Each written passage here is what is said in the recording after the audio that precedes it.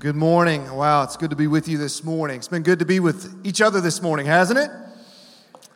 Man, God's been so good to us.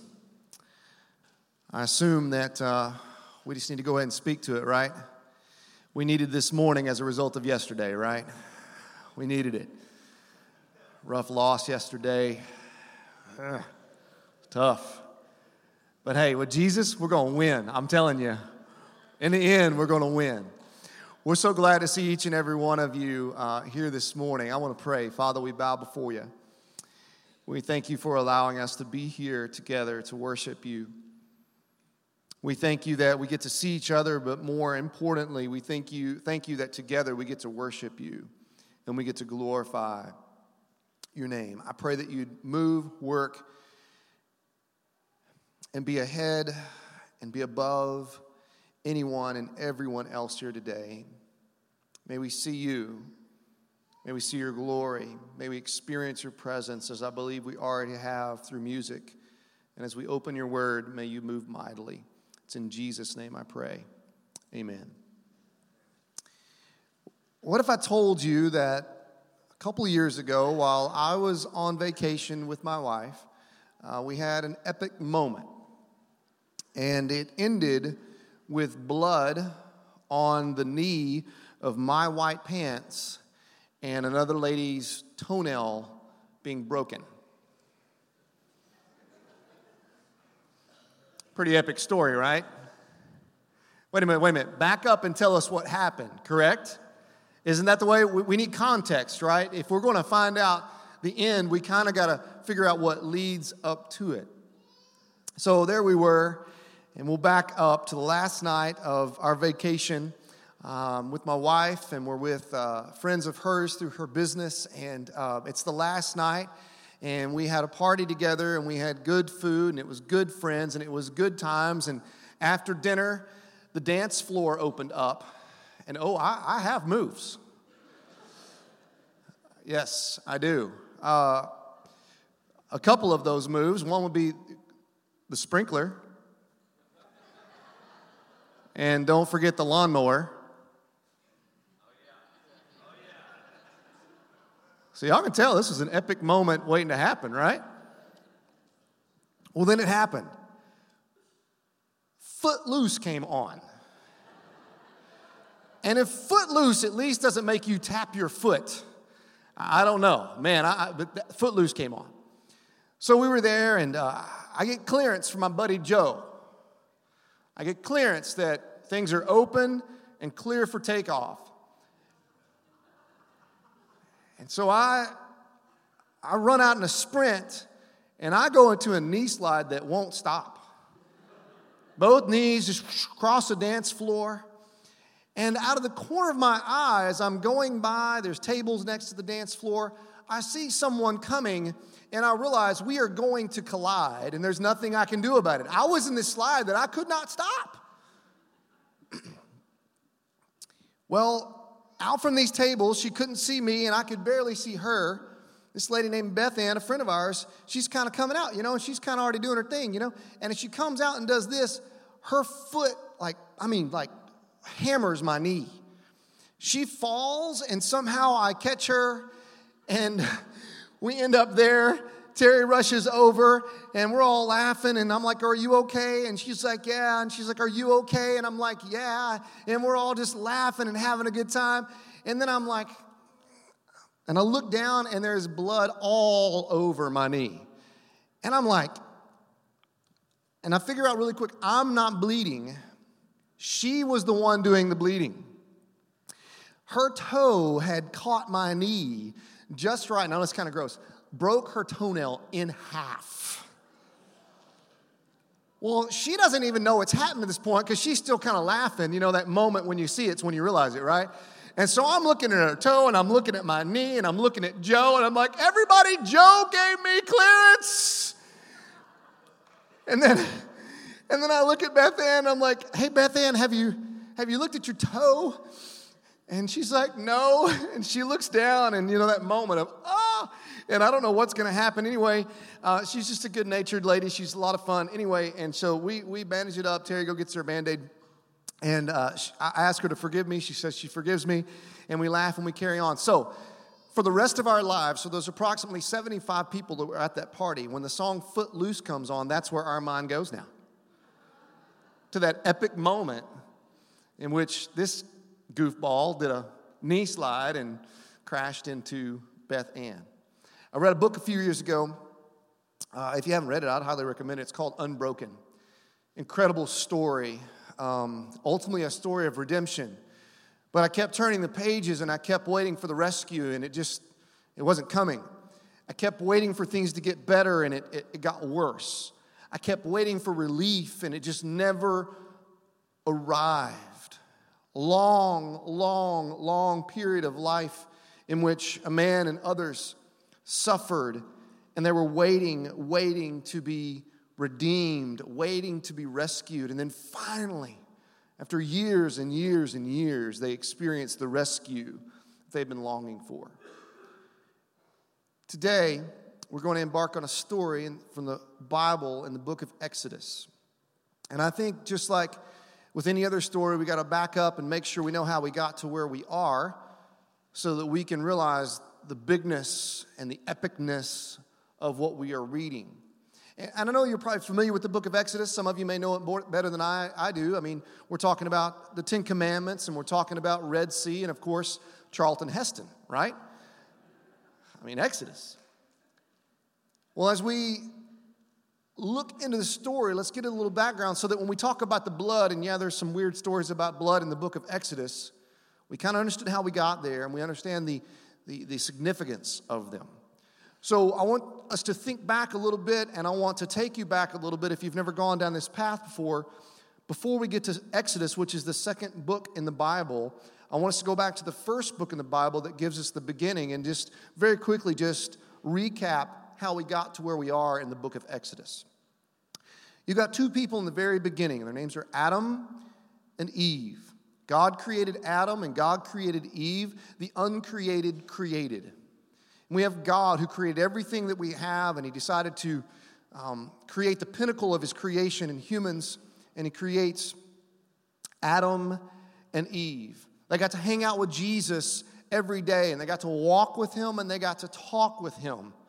And he gave them only one rule, and they broke the one rule. Now, before you go nuts on Adam and Eve for breaking the one rule, I've tried it with my kids. I've tried just doing the one rule thing. Are you with me? Like, there's only one rule, and it seems like almost every time they break it. Well, anyway, Adam and Eve, they broke the one rule, and it put us into this mess that we're in today, known as a sinful, broken world. And so God dealt with Adam and Eve. Out of Adam and Eve, you get two boys. Their names are Cain and Abel. And Cain and Abel did not get along. In particular, Cain didn't get along with Abel because Abel decided to do what God said and experience the approval of God. Cain decided to do it his own way and experienced the disapproval of God. He was so mad at that, and he took his anger out on his brother, and he killed his brother. So we've gone from walking and talking with God every day to brothers killing one another. From there, we pick up a little later in the story, and we see a man named Abraham in the book of Genesis. Abraham's an incredible story about a man who experienced all kinds of success, all kinds of failure, and ultimately experienced grace and did it through faith. And then we come to another character in the story of mankind, the story of God, and that person is Joseph. Joseph had a bunch of brothers, and the brothers didn't like him because he was favored by his dad, and that's a whole other dynamic to the story, but ultimately they hated him so bad that they decided to throw him in a pit, tell their dad that he died. Well, Joseph didn't die. They sold him into slavery. That slavery that they sold him into took him to a country, and that country is Egypt. And after a long series of experiencing success and also experiencing suffering, Joseph has now found himself in a place of leadership in the country of Egypt, second only to Pharaoh. God has blessed him and brought him to this place. And so God, all throughout Genesis, is dealing with individuals. He's dealing with Adam and Eve. He's dealing with Cain and Abel. He's dealing with Abraham, and he's dealing with Joseph. And now as we enter into the book of Exodus, it's much less about dealing with individuals, and it's now God dealing with his people, dealing with large groups of people, in particular his people. And the reason why these guys that we just talked about and the people that we're going to talk about today are God's people is because was not because they were special or good. It's because God's people were chosen by him because he is good. God picked them. God picked his people. Listen to me. God picked his people so that more people could be his people. I'm going to say that again.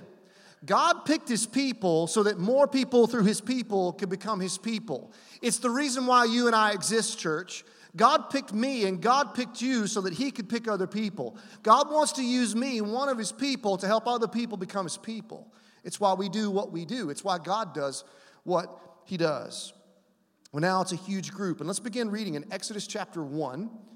Exodus chapter 1. Beginning in verse number 1.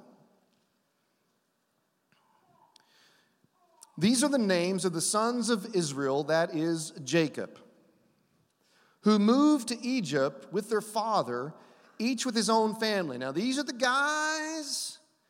very guys that took their brother Joseph, threw him in a pit, and told him their dad was dead. Here they are. Reuben, Simeon, Levi, Judah, Issachar, Zebulun, Benjamin, Dan, Naphtali, Gad, and Asher.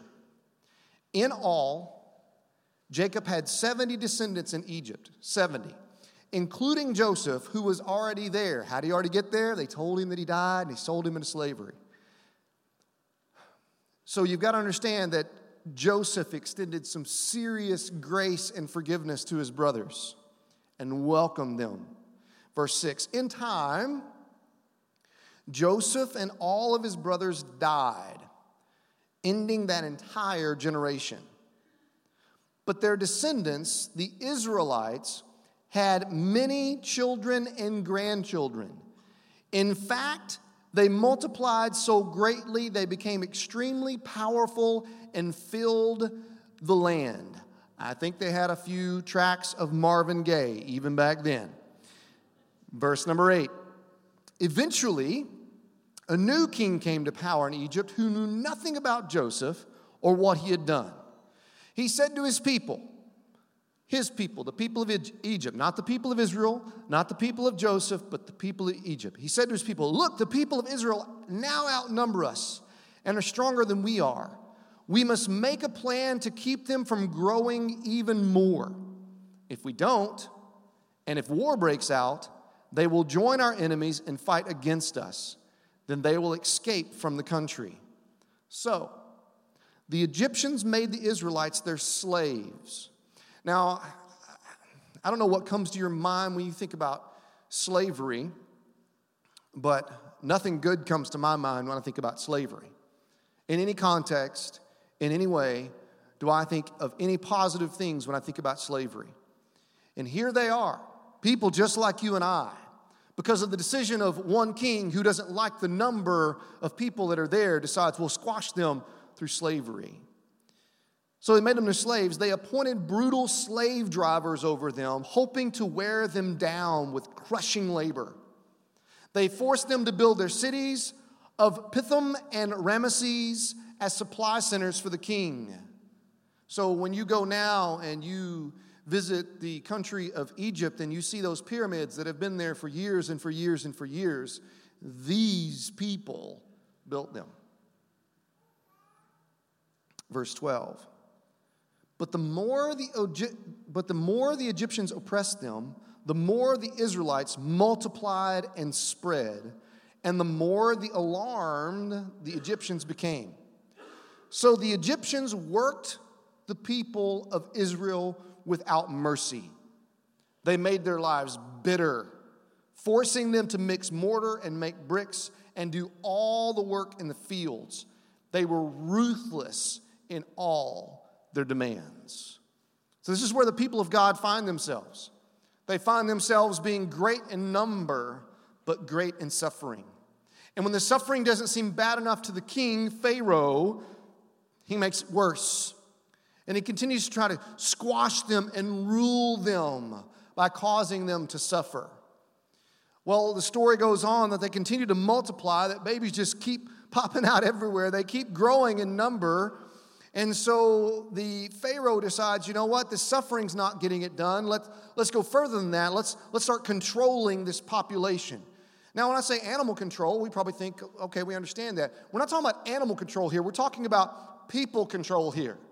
We're talking about, hey, not only can we not want you to have any more babies, but when you do have babies and they're boys, we're going to take them from you and we're going to kill them. That's the suffering that was going on in the house of Israel at the time. I have children.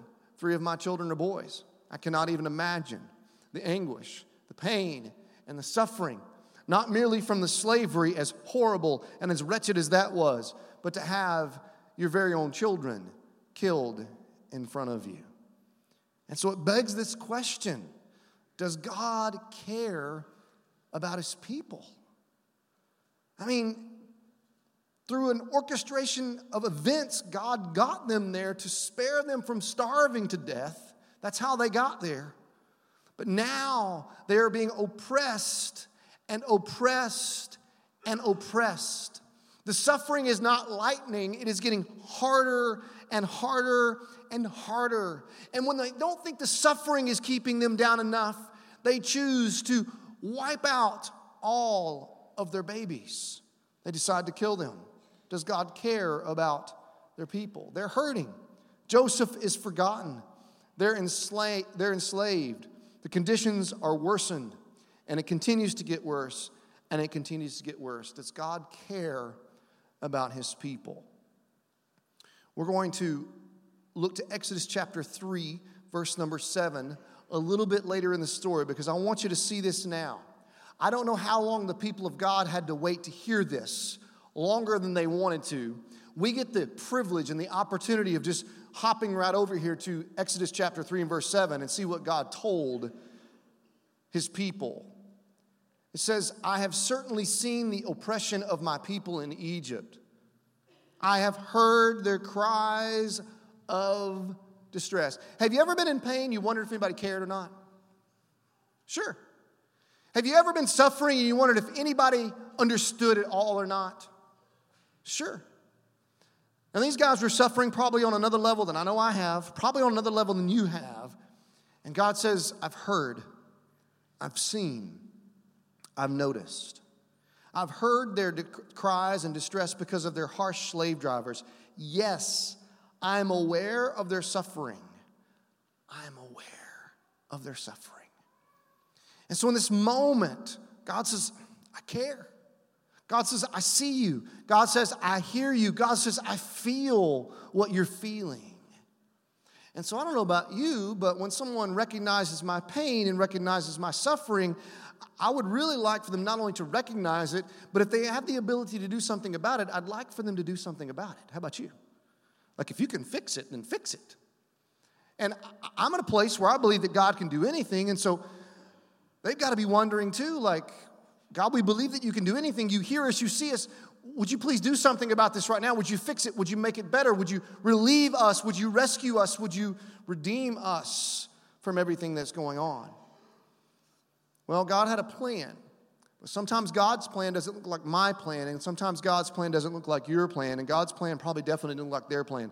Look at Exodus chapter 2 and verse number 1. Exodus chapter 2 and verse number 1. Exodus 2 happens in the midst of all of the genocide that's taking place, them killing the babies. And it says that about this time, a man and woman from the tribe of Levi got married. Now, we celebrate when we get married, right? Woo! I mean, we do, and we should. Marriage is a beautiful thing. Got a baby on the way, we celebrate it. Some of you got babies on the way. About half of you out there got babies on the way, it seems like. Literally 15 babies in 3 months, people. It's crazy around here. We celebrate it. But can you imagine being slaves, getting married, no party? You just know that we said I do, but tomorrow morning, before the sun comes up, you're back to being a slave. It's just what you're going to do. And you know that if and when you have a child, ultimately that child is going to be killed by the rulers that be. Verse 1 says they got married. Verse 2, the woman became pregnant and gave birth to a son. She saw that he was a special baby. Now, what made him special? He was hers. I mean, why is your kid special? Because they belong to you, right? What makes me special? Because I belong to my mama. What makes you special? Because you belong to your mama, right? Why did she think this baby was special? Because this baby belonged to her. But she saw that he was special and kept him hidden for 3 months. Can you imagine trying to hide a baby for 3 months? But when she could no longer hide him, she got a basket made of papyrus reeds and waterproofed it with tar and pitch. She put the baby in the basket and laid it among the reeds along the bank of the Nile River. Mamas, are you picturing this for just a moment? You're going to put your baby in a homemade little bitty float, and you're going to push it out into the water and just hope against hope that something good is going to happen. And you've got the possibility of drowning. You've definitely got the possibility of a crocodile coming along and just devouring this little one. But she takes the risk. Verse 4. The baby's sister then stood at a distance, watching to see what would happen to him. Soon, Pharaoh, remember the ruler, this ruthless, his daughter came down to bathe in the river, and her attendants walked along the riverbank. When the princess saw the basket among the reeds, she sent her maid to get it for her. When the princess opened it, she saw the baby. The little boy was crying, and she felt sorry for him. This must be one of the Hebrew children, Hebrew Israelites, those of Joseph, same group of people, God's people. Verse 7. Then the baby's sister approached the princess. Should I go and find one of the Hebrew women to nurse the baby for you, she asked. Yes, do, the princess replied. So the girl went and called who? The baby's mother. Verse 9, take this baby and nurse him for me, the princess told the baby's mother. I will pay you for your help. Do you see what just happened there?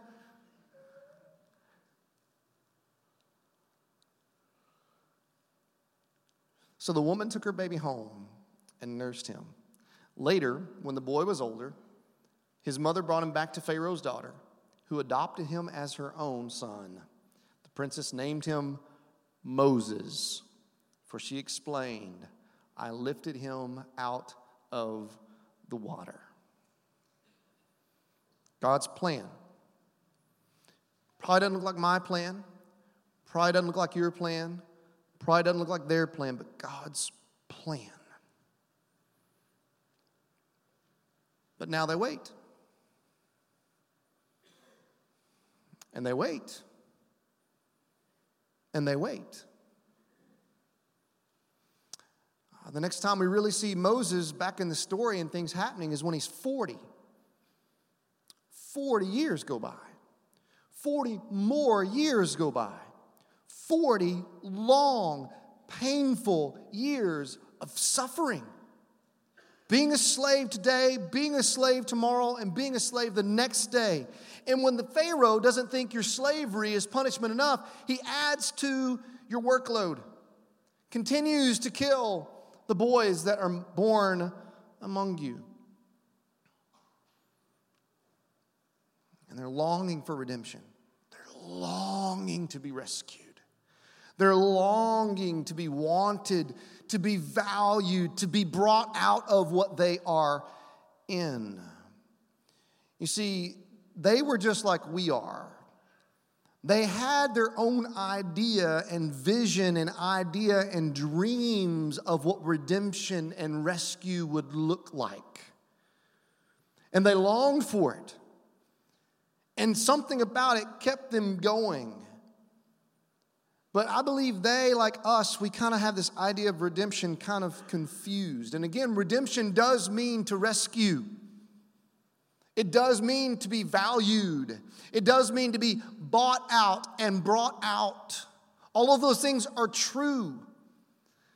But if we begin to think that redemption is equal to or like comfort, we are totally going to not appreciate redemption when it comes, because I'm here to tell you, redemption and comfort are not equal and the same. And some of you right now, just like them, you're experiencing your suffering, whatever it is, it's causing you pain in your soul or in your life, and you are wanting out, and your idea of redemption is comfort. And if your idea of redemption is comfort, you're going to go after, you are going to ingest, you are going to inject, you are going to place yourself in the middle of whatever you think can bring you comfort the quickest. And comfort is not what you and I desperately need. What you and I desperately need is redemption. We need to be brought out. We need to be bought out.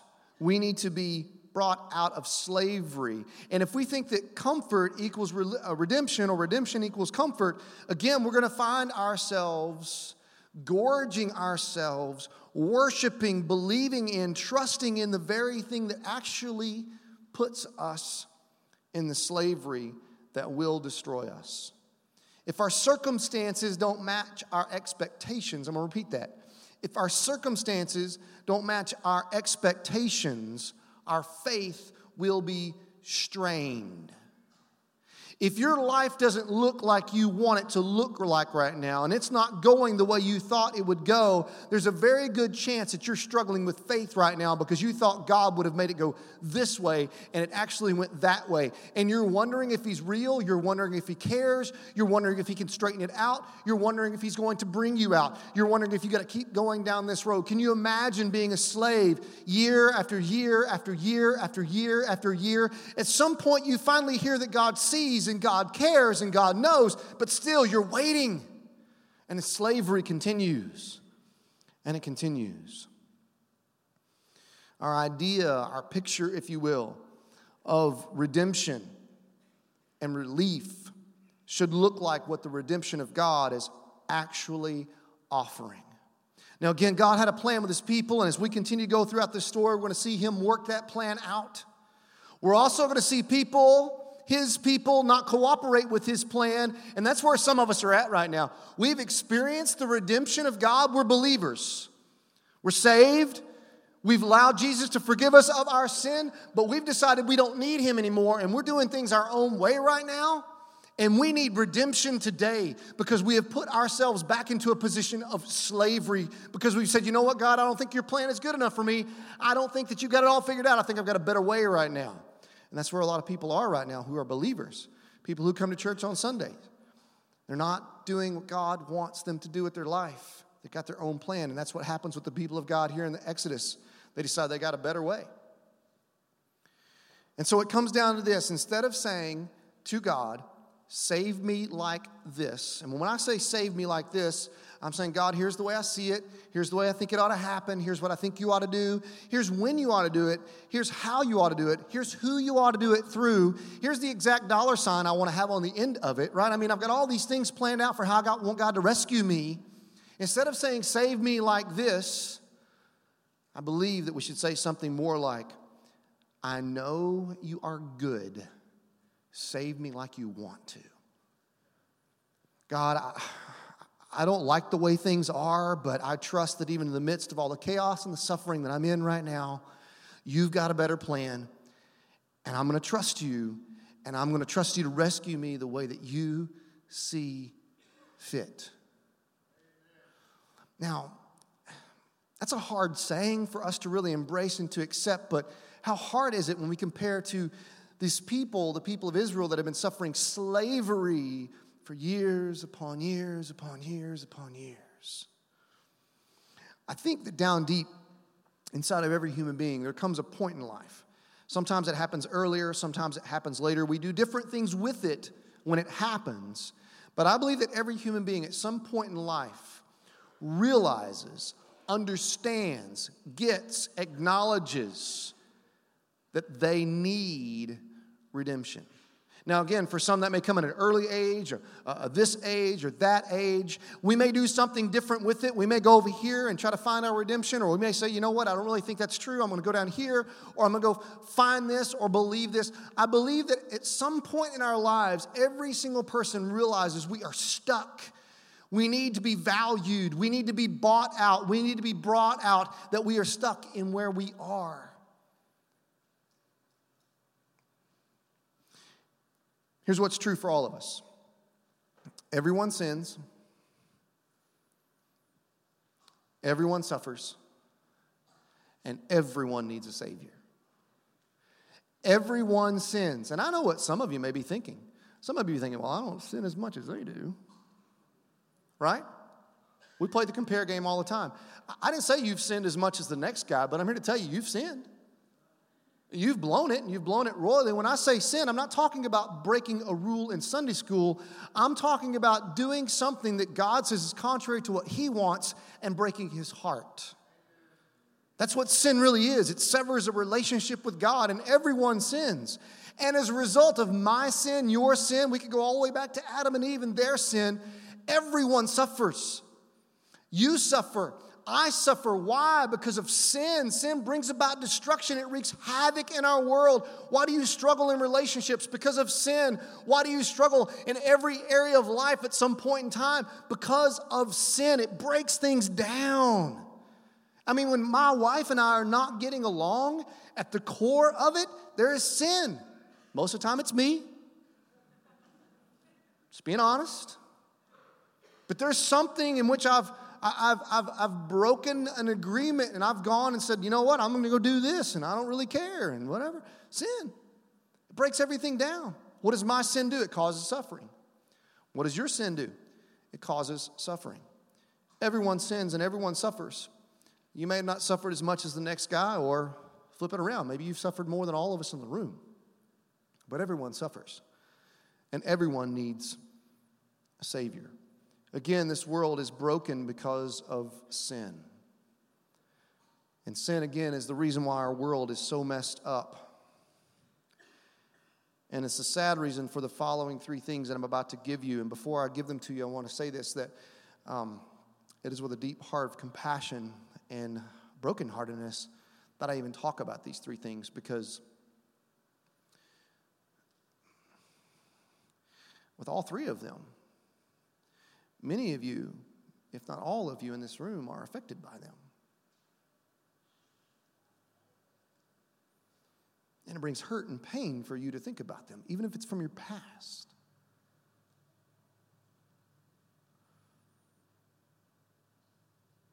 The first one's abuse. Abuse. There's all kinds of abuse. Let me say this, not everything bad that happens to us is abuse, but real, painful, soul-disturbing abuse happens. And when I say the word abuse, some of you in this room, you go to a very, very dark place. In all probability, there's some of you in this room that are in the midst of abuse right now. There's probably people in this room that there's abuse from your past. There's probably some people in this room, there's abuse from your past that nobody except for you and your abuser knows about. God sees your pain. He sees your suffering. He hears your cries. Everyone sins, everyone suffers, and everyone, abused people included, need a redeemer. You need someone to come along and say you're valued. You need someone to come along and say that should not have happened to you, and I'm going to rescue you. You need someone to come along and buy you and rescue you and bring you out. Abused people need a redeemer. The next one is this thing of addiction. It's impacted all of our lives. If not directly through an addiction that we've had personally, we've had close family members and we've had close friends that have experienced addiction that has destroyed their lives, their relationships, and potentially their relationship with us, our relationship with them. There's all kinds of addiction. There's the very obvious ones, at least to all of us who would say, yeah, that's an addiction. Drugs definitely can be a huge addiction problem. And again, many of you in this room have been, maybe are. Some of you maybe are addicted right now to drugs and nobody even knows about it. But here's what I'm going to tell you, that if you have chosen to find that as your way of comfort and your way of hope and your way of fixing things, eventually, it's going to bring about the destruction that an addiction like that brings about. It's going to happen. It's going to happen. And you've got to realize that redemption and comfort are not the same thing. And some of you are running to drugs because of comfort. You don't need comfort. You need redemption. You need to be brought out. Others that are very obvious that can be addictions that can destroy our lives. Alcohol. For some of you in this room, just that word just brings about great fear in you because you had a daddy that was an alcoholic and he didn't treat you well at all. And it just...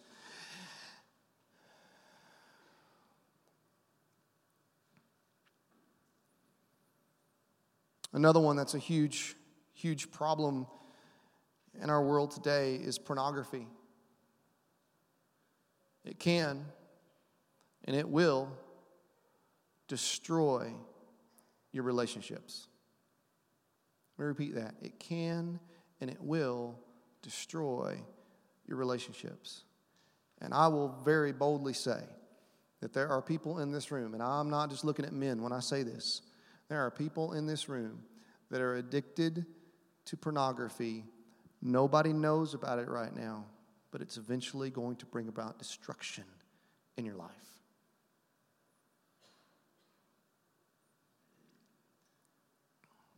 It's not limited to those things, though.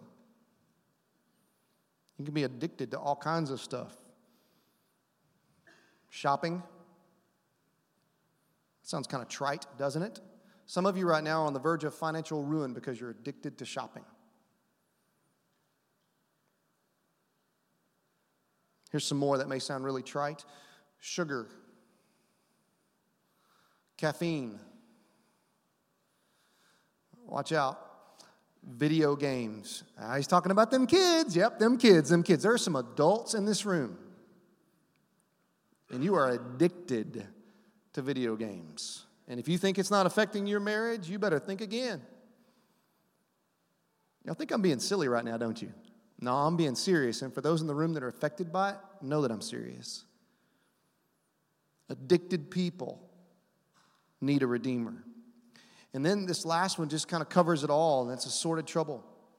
It's a catch-all for all other evils and calamities, such as physical illness, natural disaster, which we're well aware of today, aren't we? I mean, I don't know about you, but I'm wondering what's happening right now in South Florida. I've got an aunt and uncle that live in the Tampa area, and ultimately, as a result of everything, they decided they couldn't leave, and I'm wondering what's going to happen to them. Accidents, the loss of a job, the list goes on and on of assorted troubles that come our way. I mean, you fill in the blank with your trouble. We're surrounded by it. It's impossible to live on earth and not be stung by sin and suffering. It's very sobering to think about the effect that our sin has caused on other people's lives. The suffering that other people have experienced because of things that we have done. Some of those things we know about. Yep, that was obvious. I did that. That was wrong. I hurt them. It was painful. I've gone to them. I've tried to make things right. But then we also know there's some people that we've hurt. We don't even know we hurt. Right? I mean, there's people right now that when they see us, they kind of cringe, and we wonder why they cringe, and we don't honestly know what we've done, but we've said something, we've done something, we didn't do something, we didn't say something, and we've hurt them. We've hurt them. Our sin, our coming up short, has caused them to experience pain and suffering. People who have experienced assorted trouble need a deliverer. Everyone sins, everyone suffers, and everyone needs a Savior. But a lot of people are finding their Savior in all kinds of ways. But I want to be really clear. I want to be really explicit with this. I don't want you to miss this. Oh, man. Everyone sins. Everyone suffers. Everyone needs a Savior. And listen to me. His name is Jesus. The Redeemer that you need, the Redeemer that I need, no matter what it is, whether it's from an addiction, an abuse, an assorted trouble, whatever sin that it is, the only one that can rescue me, the only one that can place the value on me that I so much desire, the only one that can bring me out of my sin, his name is Jesus. His name is Jesus. His name is Jesus. Everyone sins. Everyone suffers. Everyone needs a Savior. And his name is Jesus. Look at Ephesians chapter 1 and verse number 7. It says that he, meaning God, is so rich in kindness and grace that he purchased our freedom. Freedom from what? The slavery that we're in, the stuckness that we're in, the sin that we're in. He purchased our freedom with the blood of his Son and forgave our sins. So when you hear God say, I see you, I know what you're suffering, I hear you, I feel your pain, it's not him coming along and just saying nice, pithy words of comfort. This is a God who says, you know what? I understand your pain because my Son suffered it all for you. Do you understand all the slavery that they suffered for hundreds of years in Egypt? All of that pain and all of that suffering that Jesus literally, physically, emotionally, and spiritually felt every aspect of it when he was on the cross. Do you realize that every bit of pain that you suffer because of sin, every bit of pain, Jesus felt and experienced and knows because of his time on the cross. And yet after experiencing all of my pain and all of your pain, all of my suffering and all of your suffering, Jesus says, you know what? I forgive you for everything that you've ever done wrong. He's the only one that can come along and say something like that. He's the only one that can come along and declare something like that because he is God in the flesh, having lived perfectly for us, having died horrifically on the cross, not staying dead, but coming up from the grave and living again. That's the reason why I say everybody suffers, everybody sins, and everybody needs a Savior, and his name is Jesus, because Jesus is the only one that's ever pulled that off. Jesus is the only one that can say, I value you. And I value you more than you can even imagine. The reason why I value you is not because I like you, it's because I created you. I created you. I made you. And I know all of the havoc that sin has brought to your life. Why? Because I suffered. I suffered on the cross for all of that sin that they did to make you suffer. I've experienced all the pain of that. All the suffering that you've caused because of your sin on somebody else, I've experienced that. And so he comes along and he declares redemption over you, and he declares redemption over me. And it comes down to this question. It's a question the people of Israel had to answer over and over again. Sometimes they would say yes, and sometimes they would say no. Sounds a lot like you and I. Sometimes we say yes, and sometimes we say no. And here's the question that God's asking me, and God's asking you, and God asks his people then over and over again. Here it is. Will you trust me? I don't know about you, but when things are going well, and things are rocking along the way that I think that they ought to, my answer is normally yes. I mean, I'm a believer. I'm a Christian. I've got faith. And most of the time, my answer is, yeah, God, I trust you. When things go wrong, most of the time, my answer is yes, as long as I can see this thing working out the way that it should. But the moment that things really start going sideways, and I don't know if it can happen or not, and I don't know that if it can get all worked out the way that I think it ought to get worked out, I start kind of balking on this a little bit. Like, I don't know. God, I don't know if you're going to, I don't know what you're going to do here. God's saying, will you trust me even though you don't know how things are going to turn out? Will you trust me to be your redeemer even though my plan for redemption may not look like your plan for redemption? I mean, again, some of you that are maybe addicted right now, your plan may be, you know what, today I was doing that, tomorrow I'm not. And then everything just rocks along and we're all good. Is that the way redemption normally works out in the life of someone that's addicted? Nope. It's not. It's not. There's a lot of painful stuff that comes between I'm doing this and I'm not doing it any longer, what the common thread is between everybody that gets from there to there is Jesus. But there's a lot of painful process in that. There's a lot of people that you've got to go through to make things right with. There's a lot of painful agonization of no longer putting into yourself what has brought you comfort. So will you trust me, God says. Will you trust me? Will you trust me to deliver you from your financial ruin? Okay, well, does that mean like I don't have enough money today and I believe God will give me enough money tomorrow? Let's get a little more specific with that. The odds are, not every time, but most of the time, people that are in financial ruin are in financial ruin because they've made bad financial decisions over and over again. Agree with that? Most people that are in financial ruin are in financial ruin because they've made bad financial decisions over and over again. God says, okay, are you going to trust me with this financial decision? Are you going to trust me with this financial decision and this financial decision? Not. Trust me for your finances and tomorrow I'll give you enough money. Will you trust me when it comes to, no, I shouldn't buy that. No, I don't need that. No, I can experience joy without having that. Will you trust me, God says? Will you trust me to deliver you from that dead-end job? Will you trust me to deliver you from your sin? Will you trust me to deliver you from an illness? Will you trust me to deliver you from an addiction? Will you trust me to deliver you in the way I desire for reasons of my own? Will you trust me to give you strength to endure?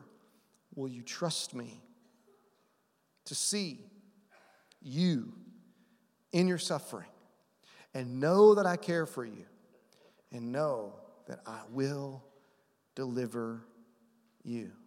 This whole idea of redemption and forgiveness and rescue, it is true. But it's not the idea that today I want to be different, tomorrow I'm different, and nothing painful happens in the process. Let me tell you, these people in Exodus are going to be a testament to that. They had to suffer long and hard in the process. And I don't know what you're stuck in right now, but God's saying, will you trust me? And God says, if you'll trust me, I'll get you where you need to be. It may not look like the way you think it'll look. It may not be the destination that you had in mind, but it's going to be the best. And it's going to be where you need to be. Will you trust me with your marriage, God says? Will you trust me with your children, God says? Will you trust me with your church, God says? God says, will you trust me? Will you trust me? One huge, huge thing for you to consider in this question of will you trust me. It's on the backside of your communication card. And also it's going to come on the screen. It's a next step for you to consider today. Today, my next step is to trust Jesus for my deliverance of, and there's a blank. What does that blank need to be filled with for you? What is it right now that you need to be delivered from? What is it right now that you are enslaved to, that you are caught up in, that you seemingly can't get out of, that you are stuck in, maybe suffering through? And you need, and you only can see Jesus delivering you through it, from it, and you need to trust Him today. For some of you, you potentially wrote down the name of another individual maybe. But for a lot of you, you need to look to yourself and be honest and real and transparent with God and say, this is where I am. It's not where I need to be. Don't save me the way I think you need to save me, but God, I trust that you're good. Save me like you want to. Get me where you want me to get. Help me to go where you want me to go. Help me to be who you want me to be, because I believe that you've got a good plan for me. Well, why should we trust Him? I mean, like, why does God deserve that type of, here you go? I'll remind you of what we stated earlier. Can't say it enough, can't declare it enough, can't make it clear enough, can't shout it enough, can't cry it enough, can't make it plain enough. The God that we're talking about allowed His one and only Son, Jesus, to die in your place and to die in my place. He didn't stay dead, but he rose up from the grave, and he wants to change your life. Will you allow him to do that today? We're going to pray, and after this prayer, we want to invite you to respond to Jesus today. Father, we bow before you this morning. We thank you for your word, which is great and wonderful and powerful, and I just want to pray that you'd bless it and bless those that have heard it. Father, we got so much more to go in this story of Exodus, but we're here in the middle of our story today, and Father, there are some that need to respond to you. They are stuck in their sin. They're stuck in their suffering, and God, you need to bring them out, and it begins with them saying that they'll trust you. It begins with them saying, you know what, God, put me on the path you want me on, because this path that I've been down is just headed to destruction. Father, I pray for anyone in this room that has never placed their faith and their trust in you to become their Lord and their Savior, that they would do that. They would be forever changed. I pray for those in this room that have placed their faith in you, but they've just decided to not trust you lately. They've decided to do their marriage their own way, their finances their own way. They've decided to find comfort their own way, and it's just not healthy, and it's going to bring about destruction. I pray that you change that today. Everyone sins. Everyone suffers. Everyone needs a Savior, and his name is Jesus, and it's in his name that we pray. Amen.